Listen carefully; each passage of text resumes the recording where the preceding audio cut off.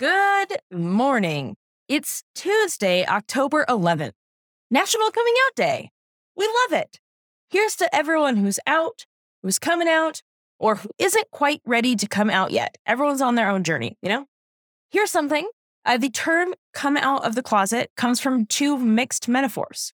First of all, it doesn't appear to have been used, as it is now, by gay people until the 1960s.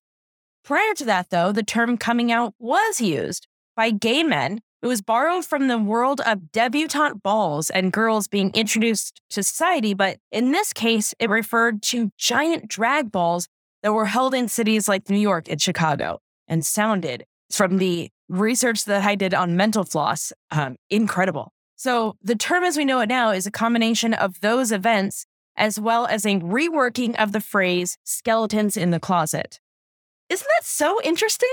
I genuinely love language evolution. I'm cool in other ways.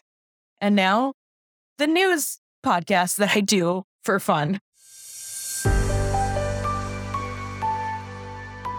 Let's start in Ukraine, where Russia spent Monday retaliating for the attack of the Crimean Bridge with an attack that a senior advisor to Ukraine's President Zelensky says has no practical military sense and was done specifically to cause a humanitarian catastrophe. So what did Russian forces do? On Monday, they unleashed one of their most widespread attacks in months, which included smashing civilian targets, knocking out power and water, shattering buildings, and killing at least 14 people. In all, nearly 100 people were injured in the morning attacks, which came from the air, land, and sea. One targeted missile hit a playground. Another hit a university. They're all targeted, but this is truly disgusting. The head of Ukraine's law enforcement said Monday's attacks damaged 70 infrastructure sites, 29 of which are critical. President Zelensky said that out of the 84 cruise missiles and 24 drones that Russia fired, Ukrainian forces shot down 56. Okay, this next story is a tricky one. Let's start with a reminder that I am a non-doctor, so I am not out to diagnose someone with a mental breakdown, no matter how very, very clear that breakdown may be. This week, Ye, or Kanye West as he used to be called, has been restricted from both Instagram and Twitter. The Twitter restriction came on Monday when he posted an incredibly anti-Semitic tweet saying that he was going, quote, DeathCon 3 on Jewish people. It's unclear if he understands that the saying is actually DEFCON, but he used the words DeathCon. Also, Jewish people is in all caps. On Friday, he posted text exchanges with Diddy on Instagram, where Ye said, quote, I'm going to use you as an example to show the Jewish people that you told to call me that no one can threaten or influence me. I told you this was war. I told you this was war. DEFCON. So two things can be true, right? He can be someone who clearly needs some pretty severe mental health work. And also, this behavior must be called out. It is absolutely unacceptable. We are at a really scary moment in our country right now. And language like this, especially from someone so influential, does not exist in a vacuum. And even if it did, by the way, it doesn't matter. It's disgusting and hateful, and there is no place for it at all. And speaking of this awful and hateful and dangerous rhetoric that has no place at all in this country, especially in government politics, the official Twitter account to the GOP tweeted this, quote, Kanye, Elon, Trump. And this is still up, by the way. This tweet is still up even after Kanye's comments. This is not an accident. This is them showing you exactly who they are. Believe them. Don't vote for them. And just in case you're like, oh, that's just Twitter. That's not candidates. Here's some news that just broke.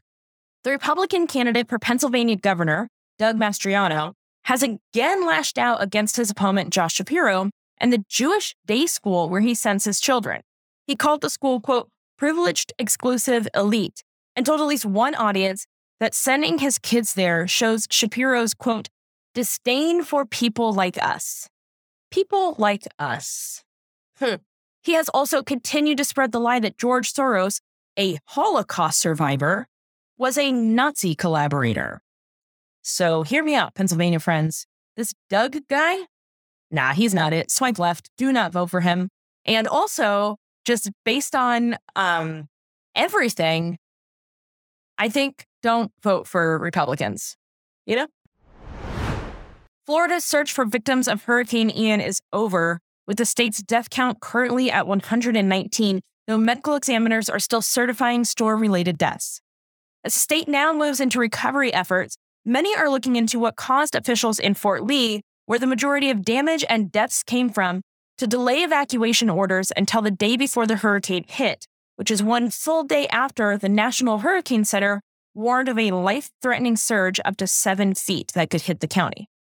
Lee's county manager said one of the reasons they delayed the evacuation is because they weren't certain about the storm's depth, for which Governor DeSantis backed them up before lashing out at the media for casting dispersions. Don't cast dispersions, that's my thing. He didn't say that, but he probably would if he knew what that word meant. He's on the ballot this year. You shouldn't vote for him. The National Hurricane Center pushed back, saying that they were actually very clear in their warning that officials and the public should pay less attention to the path of the hurricane since the storm itself would be so huge. Hurricane Ian was over 500 miles wide. And that's it. That's the news. I'm proud of members of the LGBTQIA community. Out to some, out to whoever you need to be out to. Wherever you are in your journey, I am proud of you. It's also, it's also both National Kim Day and National Kimberly Day. That's less important, but still exciting. You hear that, Kim Raver? Sometimes we get each other's emails, not often.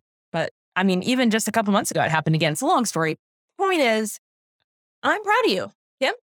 But more than that, certainly more than me. And yeah, somehow, impossible as it may seem, more than Kim Raver, I'm proud of you.